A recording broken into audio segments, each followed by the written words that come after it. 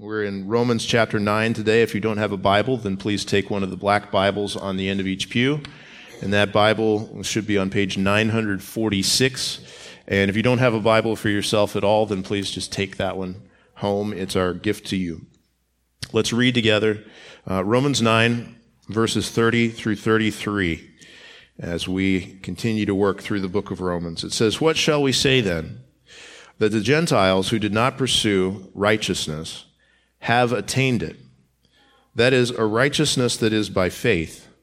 But that Israel, who pursued a law that would lead to righteousness, did not succeed in reaching that law. Why? Because they did not pursue it by faith, but as if it were based on works. They have stumbled over the stumbling stone. As it is written, 'Behold, I am laying in Zion a stone of stumbling and a rock of offense, and whoever believes in him will not be put to shame.'" I want you to imagine a scene of a race that's about to happen. 400-meter race at the Olympics. And imagine that there's a runner who's getting ready to run, and he steps up and he puts his foot on the block and he listens for the starting shot. And as soon as he hears it, he starts to run and to sprint around the track. And then halfway through, imagine that suddenly, out of nowhere, there's a hurdle. And he didn't see it coming, and he runs right into it, and he stumbles and he falls to the ground, and almost everybody else in the race does the same thing. But when the people who are standing around the outside of the track, the crowd who's watching, when they see the hurdles, they leap for joy. And just a minute later, just imagine that what's happening is that the Olympic officials are going around into the crowd and giving out gold medals to the people who jumped on the sidelines, and letting all the people in the race, except for a very few, leave empty-handed. Now that may sound like a strange story, but that's the story that's told in these verses. This is the story where there is actual kind of running race language in these verses, and that's the story that's told.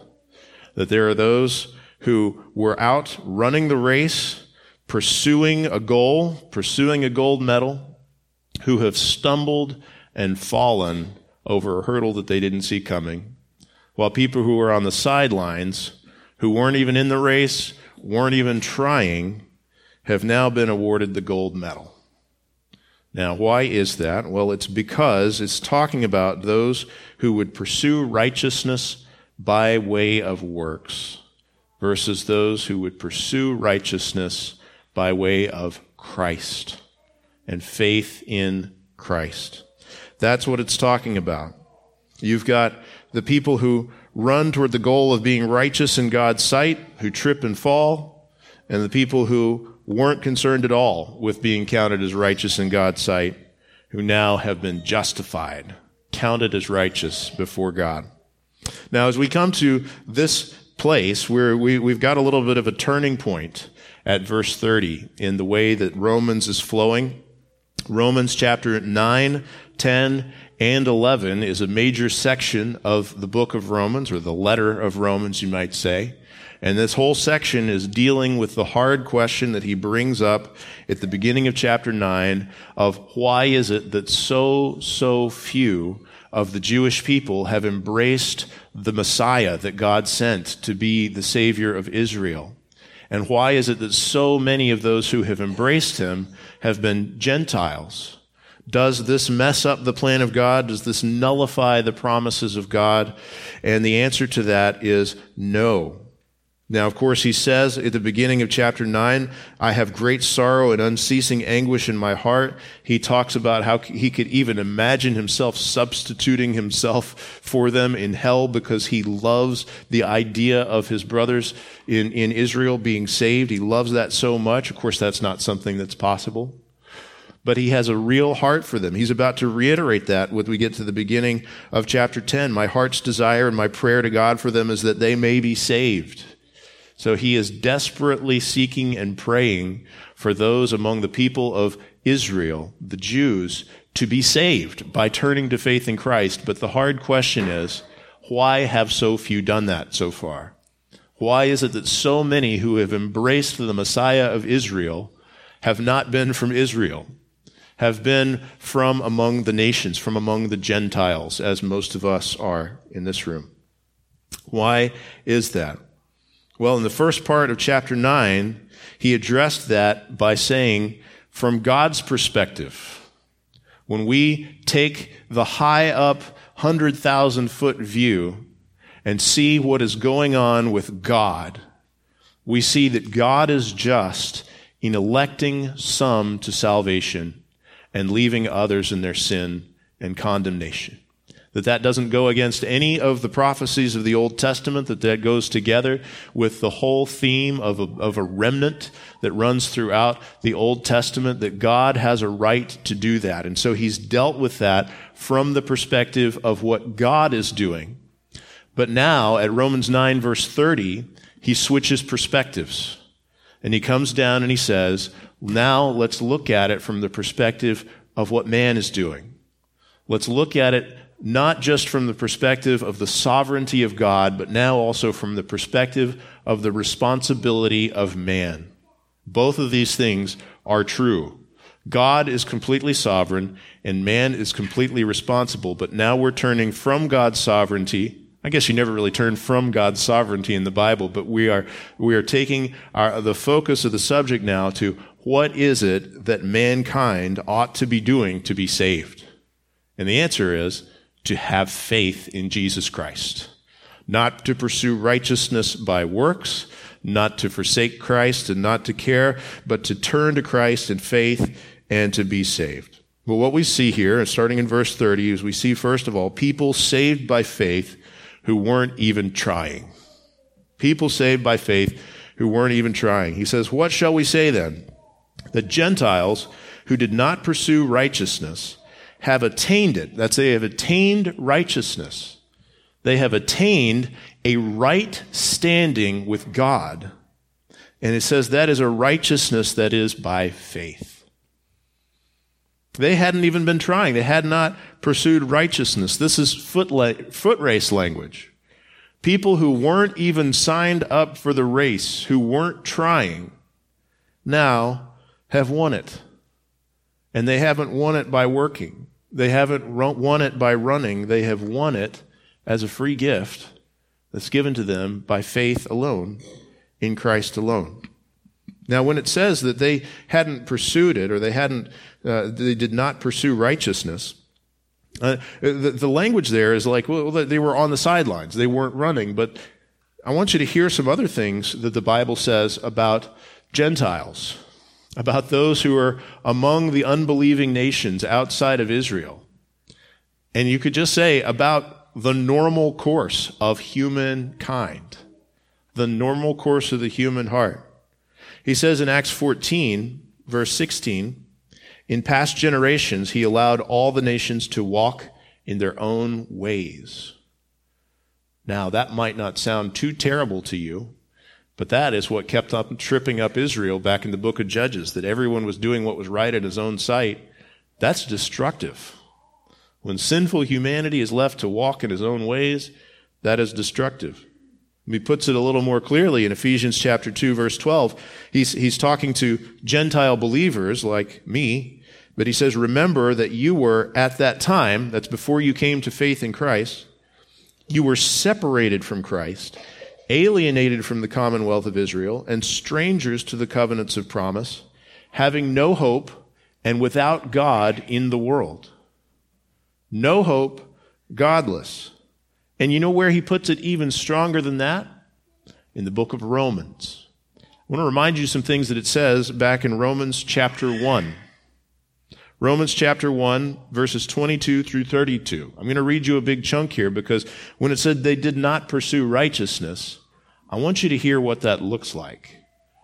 It says, claiming to be wise, they became fools and exchanged the glory of the immortal God for images resembling mortal man and birds and animals and reptiles.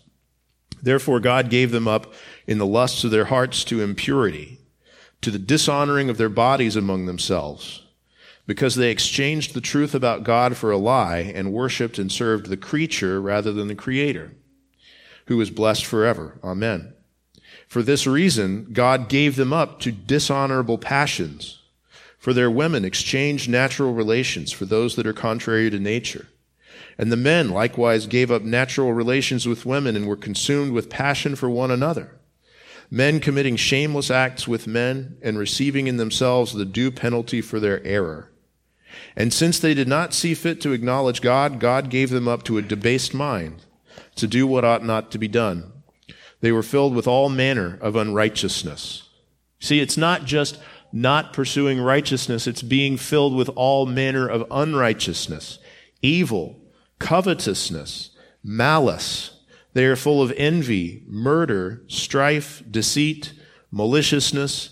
They are gossips, slanderers. Listen to this. Haters of God. Haters of God. That's the most serious thing on this list. Haters of God. Insolent, haughty, boastful, inventors of evil, disobedient to parents, foolish, faithless, heartless, ruthless. And though they know God's decree that those who practice such things deserve to die, they not only do them, but give approval to those who practice them. When it says they did not pursue righteousness, that's what it's talking about. We're not talking about a group of people who were pretty good but just kind of indifferent to God. We are talking about haters of God.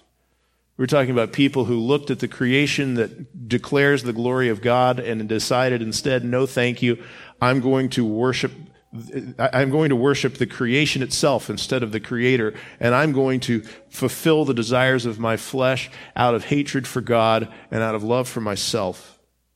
This is ugly, ugly stuff. But what this verse says in Romans 10:30 is that many, it doesn't have the word many, but we need to know that this is the case. Many, a vast multitude from every tribe and tongue and nation of these godless Gentiles, like me, will be brought to Christ. People who did not pursue righteousness have attained it, a righteousness that is by faith. What does that mean when he says they have attained righteousness? Another word for righteousness here would be justification. Justification, what does that mean? Well, it means having all of your sins pardoned. It means being accepted in God's sight as righteous before Him.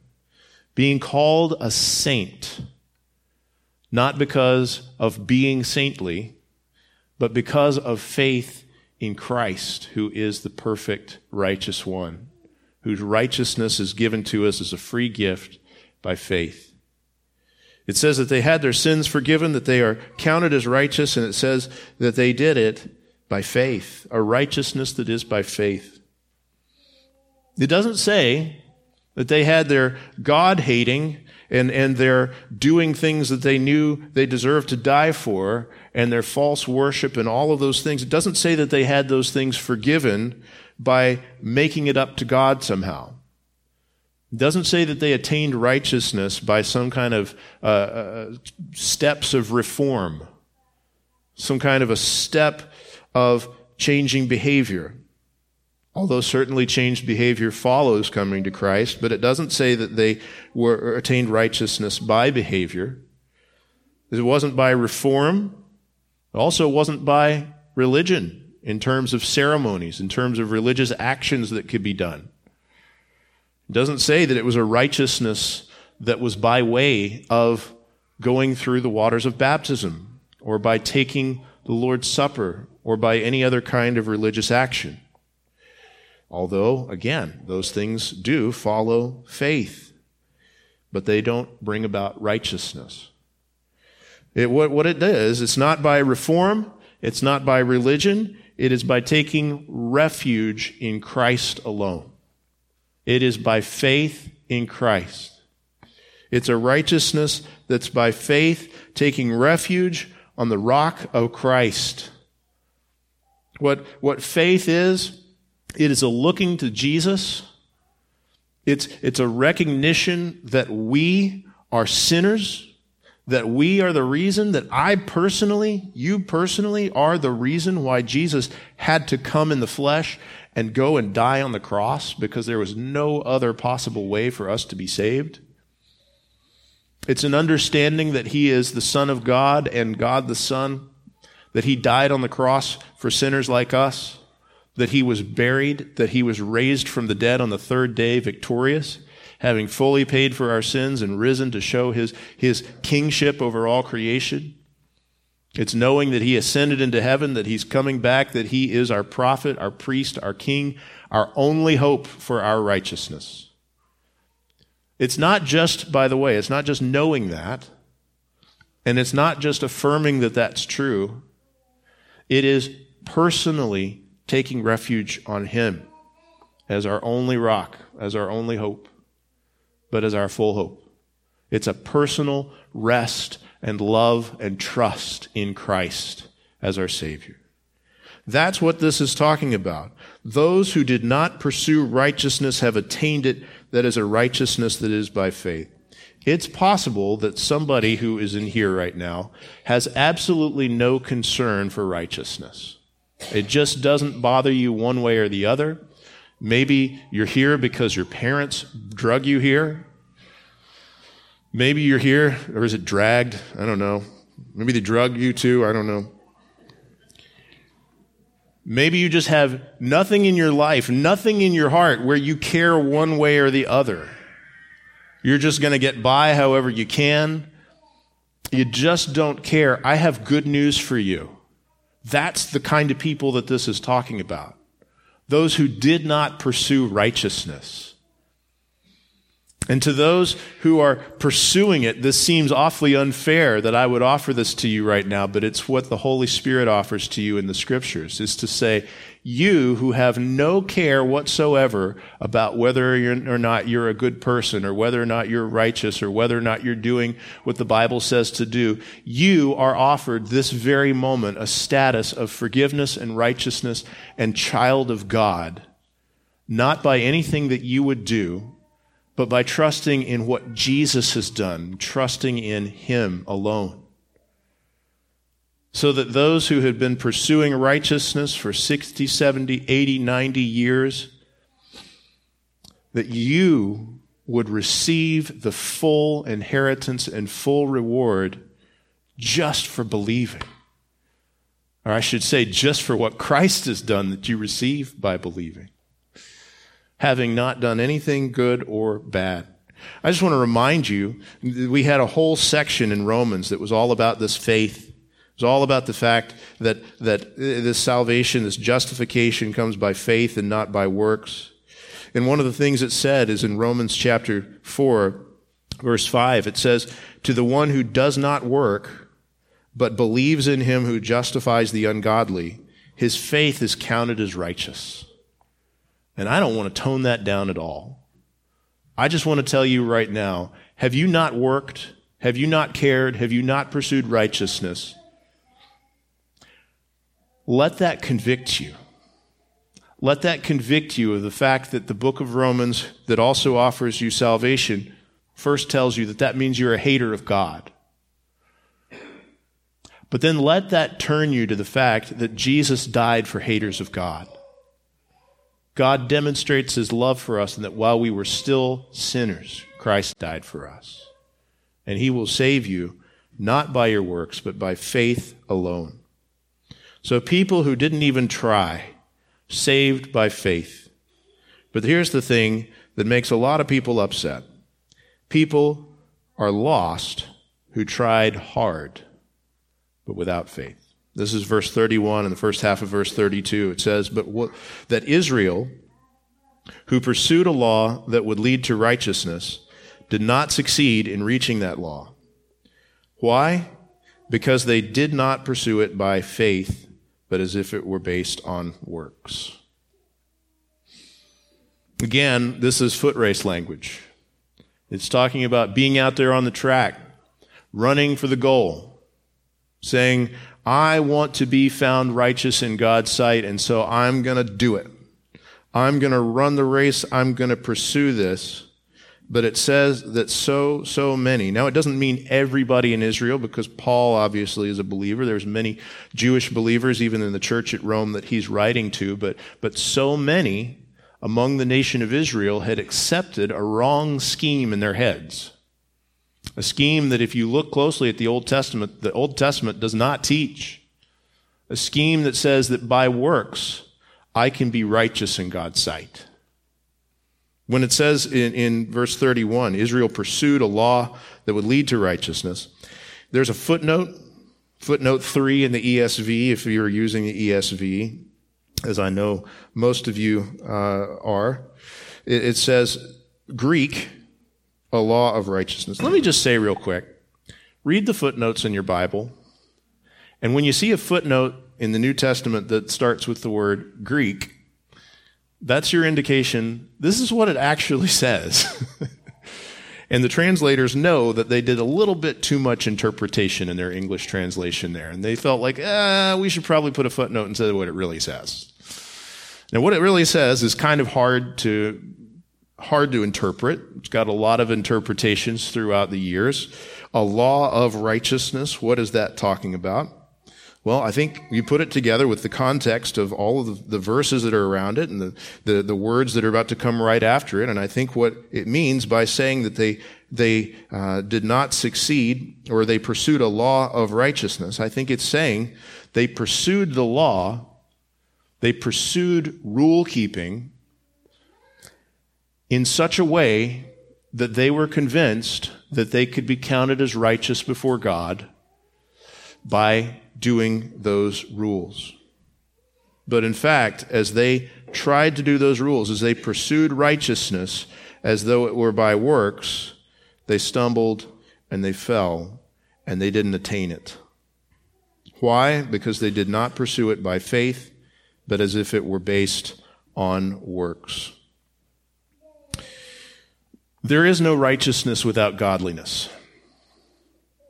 Romans 1:18, at that point, Romans 1:18 is a big marker in the book of Romans. It's where it begins describing the course of sinful mankind, whether Gentile or Jew, all of the people in the world. It says in Romans 1:18 that the wrath of God is revealed against all ungodliness and unrighteousness of men. And when it says ungodliness and unrighteousness, that's getting at the idea God has given the 10 Commandments. And the second part of the 10 Commandments are what people usually think of when they think of the 10 Commandments. Honor your father and your mother. You shall not murder. You shall not commit adultery. Don't lie, don't steal, those kinds of things. But before that are the even more important commandments. You shall have no other God before me. These commandments about godliness. So when he says the wrath of God is revealed from heaven against all ungodliness and unrighteousness of men, he's saying it's not just about whether or not you're trying to be a good person and to show these kinds of good behaviors on the outside. It also has to do with whether or not you know and love God. You can't have righteousness and ungodliness. If you were doing all kinds of things to try to be a good person, but it's without faith in Christ, you are a double agent for the enemy. All right? I used the illustration a few months ago, and I'm going to use it again because I like it, of Robert Hansen. Robert Hansen started working for the FBI in 1976. Robert Hansen abruptly stopped working for the FBI in 2001 in a sting operation where he was caught making a dead drop for the Russians underneath a walking bridge at a park near Washington, D.C. And it turns out that for almost his entire career working for the FBI, he had been a double agent who was secretly working for the Soviet Union and then Russia as it transformed into during that time. Now, if you looked at Robert Hansen during the time when he was working at the FBI, my understanding is that he seemed to be doing a good job. He seemed to be getting his tasks done. He seemed to be, working through what his superiors assigned him to do. He had those who were working for him. He seemed to be managing them well. If you were just to look from the outside and say, is this guy a good FBI agent? People would have said, yeah, he's doing a good job. But do you know what's secretly happening underneath? He is not working for the benefit of the United States of America. He is in the pay of the Russians and working against America. And if you think to yourself that you can be a good person without faith in Christ, you are a double agent hating God. That's what it is. You are able in some sense, people are able in some sense to create an appearance of goodness on the outside and say, yes, I can get these things done. I can do these good things for people. I can align my life to this orderly kind of sense of things to where I feel good about being a good person. But in your heart, you are a hater of God. If you don't have faith in Jesus Christ, you are a double agent against him. And that's what was going on with so many, sadly, among the people of Israel, is that they had, on the one hand, this pursuit of righteousness, this thought, I can pursue being a good person and having a right standing with God by doing the law. By doing the commandments, the 10 commandments, as well as all 613 commandments in the first 5 books of the Bible, as well as all of the ways that the rabbis who came after interpreted those things. And I'm trying so hard, and yet they missed the big thing about what the Bible says. I desire mercy and not sacrifice, God says. Circumcise your hearts, God says. It's by faith that an individual can come to be saved. It's always been by faith. Abraham didn't obey the law and be counted as righteous in God's sight. Abraham believed God, and God counted it to him as righteousness. That's Genesis 15:6. But so many among the Jewish people had missed this, and so many people missed this, not just among the Jewish people, but all over the place now. This feeling, I can pursue good rules, I can pursue being a good person, and be counted as right in God's sight. Well, it's not the case. It's not the case. What the law of God does is it gives us 3 things that we can do with it, 3 uses of the law. I should clarify, when I say law, I'm talking about the stuff God tells us to do and the stuff God tells us not to do. The rules that God has for us. They're all over the Bible. They're not just in the 10 Commandments. They're not just in the Old Testament. They're all over the place. God has rules for us. But those rules can't make you right. They have 3 uses. And Judy pointed out to me a while back that you can say that those 3 uses are MRI. All right? MRI. You can remember it that way. Mirror, restraint, and instruction. Okay?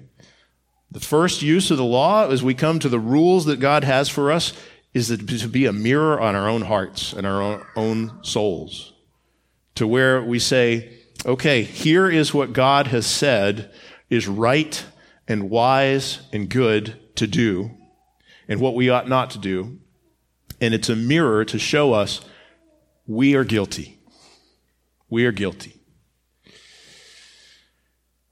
And we need a Savior, because we can't live up to this law on our own. The second thing that it does is it can act as a restraint, to where even though it can't make people godly, it can restrain some of the sin that would have happened if the law weren't there, because people are sometimes scared to break the rules, but often more scared to receive the consequences of their rule breaking. That's why there's not as many murders as there are, because people don't want the consequences of being a murderer. So there's a restraint to it. There's also an instruction that the law would give, such as honor your father and your mother. So here is the right things to do. That's just one example. But out of all of these things, none of it is able to make us righteous. Nothing in the law of God can make a sinner righteous before God. The most important one of those 3 uses of God's law that we need to remember is the first one, the M in the MRI, the mirror. the mirror. When we come to God's righteous rules, before you start to think to yourself, this is what I need to do to live up to God's righteous standard, you need to think to yourself, where does this show me in the mirror that I have not lived up to that standard? Where does it show me that my actions are not what God says that they ought to be? Where does it show me that the words that are coming out of my mouth are not what they ought to be? Where does it show me that the deepest parts of my thoughts and my affections and my will, all of my heart inside of me, where does it show me that those things are broken and wrong before God? And when we see that, what the law is going to do is it's going to be a mirror on you and it's going to say, guilty, guilty, guilty. But when we come to Christ, what we do is we say, yes, law, you've shown that I'm guilty, but I want to come to Christ. Jesus has taken the curse and the penalty for my guilt and my shame and everything that there was that my sin carried with it. Jesus had it nailed to him at the cross. And he took it and he put it away and he rose from the dead. Guys, you need to know this. There's a big difference between the law and the gospel, and you haven't heard me say this in too long. And if you remember this well, then remember it well some more. But if you don't, you need to know this, all right? The law is good. God never got it wrong when he gave a single rule. The law is good, but it can't save you. You cannot be saved by good rules. You must be saved by good news. The law is God's good rules, but the gospel is God's good news. Good rules versus good news. You can't be saved by following the instructions. You can't pursue righteousness by way of the law. We pursue it by faith in Jesus Christ. The good news is not, here's what you must do. The good news is, here is what God has done for you in Jesus Christ. And as Jesus hung there on the cross, he said, it is finished. And the call for us is not to finish it a little bit more for him. It's to trust in his finished work. To trust he died in my place for my sins, and he rose and he gives me life. If you're going to pursue a right standing before God, then you're going to stumble. If you're going to pursue it by law, by works, then you're going to stumble over the rock of Christ. That's what we need to know here, is that the object of saving faith is Christ. Look at the rest of verse 32 into verse 33. He says, they have stumbled over the stumbling stone. As it is written, behold, I am laying in Zion a stone of stumbling and a rock of offense, and whoever believes in him will not be put to shame.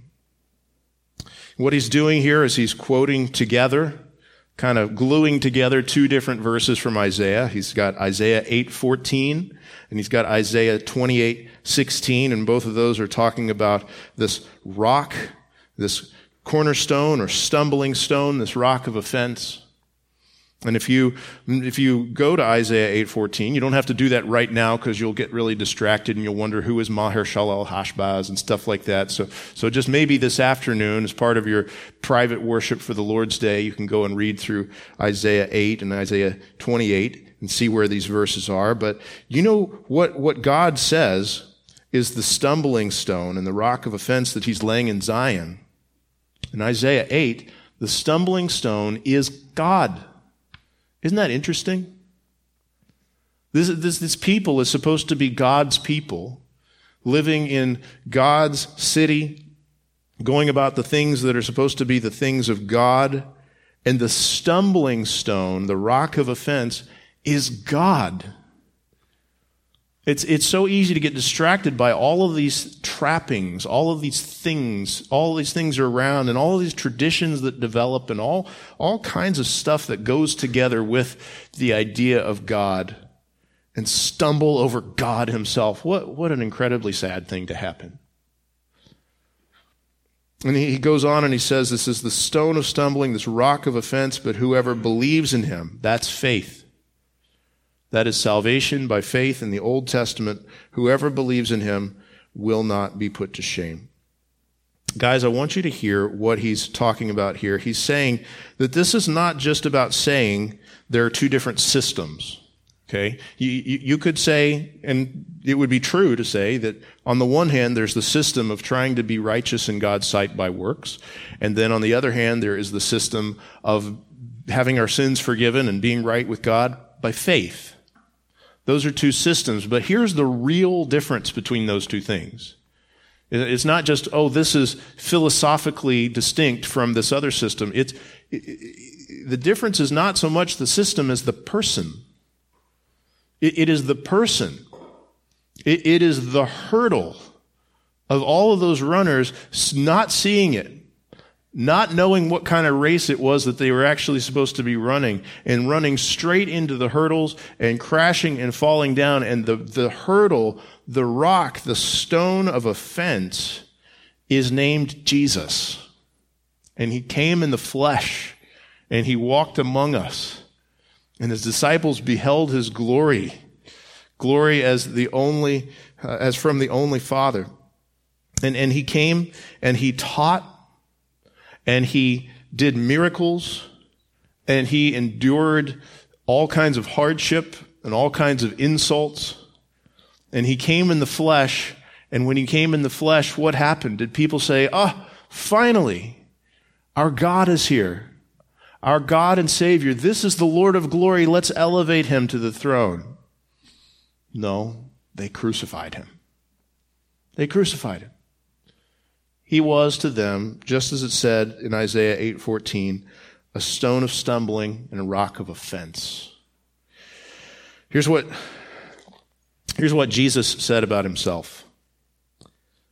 I could quote you a lot of verses that are very similar, teaching the same thing as this, but I'll just read one. John 14:6. Jesus said, I am the way and the truth and the life.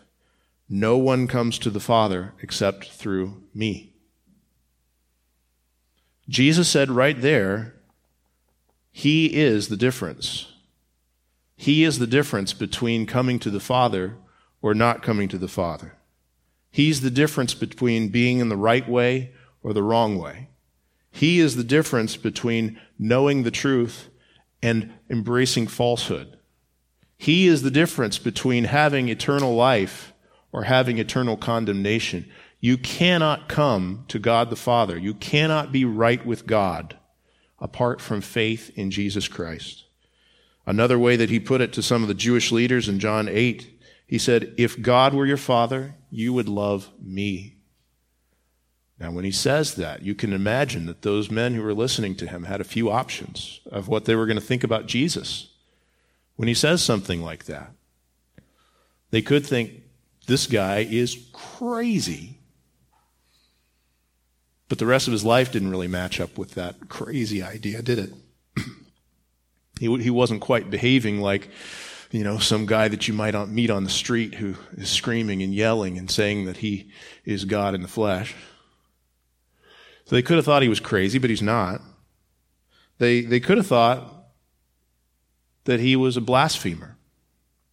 If God were your Father, you would love me? What an incredibly arrogant and blasphemous thing to say. That's what they did think. That's why they killed him. Or you could think the final option, which is the true option, which is, this is true. When I look into the face of this man, I'm beholding God. I am beholding the Lord of glory. Jesus himself, he, the person, he is the difference. And when you come to Christ, he is the rock. And we have two options. We can plant ourselves on him. We can put our feet on the rock. We can have faith in him, trust in him as the cornerstone that will not fail. Or we can trip and stumble on him and have the rock fall on us and be destroyed. Those are the two options that are presented to us in Scripture. It says in the Scriptures, and it's quoted multiple times in the New Testament. It says in the Old Testament, quoted in the New Testament, that the rock, the stone that the builders rejected, has become the chief cornerstone. That's the difference. Christ or no Christ. That's the difference between forgiveness or no forgiveness, eternal life or eternal condemnation.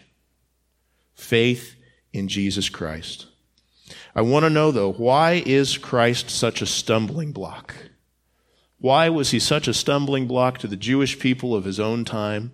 Why does he continue to be such a stumbling block to so many people today, both Jews and Gentiles? Let me just tell you a few reasons why he was a stumbling block. One is because they had wrong expectations. Wrong expectations about what the promised Messiah of the Old Testament was supposed to do. They had an impression that when the Messiah came, that he was going to be a king kind of like David or Solomon, that he was going to come and lead an army, that he was going to free them from the oppression of the Romans who were occupying their territory, that he was going to bring about salvation to the nation in that way. By the way, there's a lot of people who think that that's the ultimate purpose of trust in God today, is maybe he'll change our country. I do want him to change our country, but you need to know first and foremost that he came to be a personal Savior to individual sinners. And you need to personally trust in him to save and change you. You need to trust in Jesus. Don't let him be a stumbling stone because you want him to be something different than he is. Another reason is because they had wrong personal conceptions of who God is. Wrong personal conceptions of who God is. You know how I know this? It's because when they met God, they hated him. It's very, very easy for people to say, of course I love God. I'm spiritual. I have a relationship with God. I like to pray all the time. Of course I love God. So many of the people who would have said that met him face to face in the person of Jesus Christ, the second person of the Trinity, and rejected him. Rejected him because they didn't know God. They loved some idea of God that was not God. Another reason that that people would trip over the stumbling stone of Jesus is because of wrong theology. So, for example, those among the Jewish nation who loved the verse that we also love, "Hear, O Israel, the Lord your God, the Lord is one," came away from that thinking that the idea was that God was a Unitarian God and couldn't possibly be a Trinitarian God. That God must be only one in one and not three in one. That it wouldn't be possible for God to come in the flesh, for there to be a first and second and third person within this one true God. They had wrong theology that made them trip over the Savior of the world, Jesus. They had wrong motives. They had wrong motives for living on the earth. Their motives were things like to prosper in this life. If your motives are to prosper in this life, then it's not very likely that you'll be willing to take up your cross and follow a crucified Savior. And to be in a position where we may not be called to do it, but would be willing to give up everything in order to follow him. That may be a reason for tripping over the stumbling stone of Jesus. Another one is wrong motives for wanting to go to heaven. Sounds strange, doesn't it? But it's true. Most people in the world who want to go to heaven have the wrong motives for why they want to go to heaven. Because it would have all to do with themselves and nothing to do with God. Motives like saying, I was a good enough person to get here. Absolutely not. Nobody in heaven is going to say that, except Jesus. Wrong motives. Wrong motives for going to heaven. Wrong conception of themselves. You know what Jesus did? Jesus called people to repent. His very first sermon that he preached was actually identical to the sermon that John the Baptist was preaching. It went like this: repent, for the kingdom of heaven is at hand. Jesus was constantly calling people to repent. And you know what repentance means? It means a change of mind where you were willing to say before God and man, I was completely wrong. I was completely wrong. Jesus is Lord. I can't make my own way. I am a sinner. Jesus is Lord, and I was wrong about everything. And I leave that old way of thinking behind so that I can follow Jesus into his kingdom. But that wrong conception of self, thinking, oh, maybe I can be good enough. Maybe I don't really need to repent. Maybe my thinking's pretty good and just needs to be tweaked just a little bit. Well, Jesus absolutely is a stone of stumbling to those who think that kind of thing. But the last thing there, that wrong conception of self, that's the biggest one. Here's the reality, that God saves sinners by faith alone, and God condemns good people who don't have faith. God suggests that I personally and you personally must repent and put your faith in someone else. That's the main reason why Jesus is such a stone of stumbling and rock of offense. People don't want to think that, and sometimes even people who call themselves Christians and people who have attended church for many years, sometimes they are stumbling over the stone of Christ. And if you ask them, are you a Christian and do you trust in Christ? They'd say yes, but they're unconverted and they're rejecting Jesus because he is a rock of offense to their view of their own self-sufficiency. They think something to themselves like, well, of course I am a sinner. That's why I need Jesus to make up for my insufficiencies. That's why I need Jesus to make up for the things that are wrong with me. You see what's wrong with that? That's saying, I am good enough to this point, and I'll just trust Jesus for a little bit extra to get me over the line. Do you know what line that gets you over? The line into hell. Turn from it if that's where you are. Turn from it and don't trust Jesus for your inadequacies. Trust Jesus for everything. Throw away every bit of whatever is in your mind that says, I have a righteousness of my own that I can present before God, and if it's not good enough, then Jesus will make up the rest. That's the path to hell. The path to heaven is, I trust in Christ alone for all my righteousness. I throw away any idea that I have that I could add anything to his work, and I trust in him alone. The whole race that I ran so far is worthless compared to what Jesus has already accomplished for me at the cross. Don't let Jesus be a stone of stumbling and a rock of offense to you. Trust in him alone, not as though it were by works, not even a little bit of your works plus Jesus, but as though it is by faith, because it is. Faith meaning turning to him alone, trusting in him alone. And there's good news at the end here. There's good news. Whoever believes in him will not be put to shame. For those who don't believe in him, there is nothing in eternity but shame and suffering, eternal conscious torment, hating God forever and ever. But for us who trust in Christ, those who turn and see him not as a stone of stumbling, but as our cornerstone, our rock in our salvation, when we trust in the person of Christ, we will not be put to shame. Even though Satan would stand and list out every reason why we ought to be put to shame, and would stand and accuse us as the accuser and throw every bit of our sin back into the face of God and into the face of us however he could, if we trust in Christ, we are clothed in his righteousness, and we will not be put to shame. He is the way and the truth and the life. He is, not you. He is. Trust in him, and you won't be put to shame. Let's pray. Father, we thank you that Jesus is this great rock. Lord, he is the stone that the builders rejected, but he is the cornerstone. Father, we pray again, just as we've prayed over a number of weeks, we pray that as this text calls our attention to the reality of so few among the Jewish people having come to embrace the Messiah that you sent to the Jew first and also to the Greek. We pray again that more and more of our Jewish friends and neighbors would come to faith in Jesus.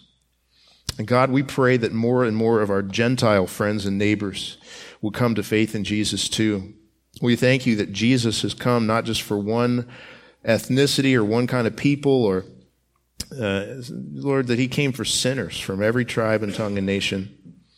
God, I thank you that as former haters of God, that you have loved us and that we love because you first loved us. And so I pray that if there's anybody here who is lost apart from Christ, Lord, they may be in that position of not caring, not pursuing righteousness, or they may be in the position of pursuing righteousness as though it were by the law.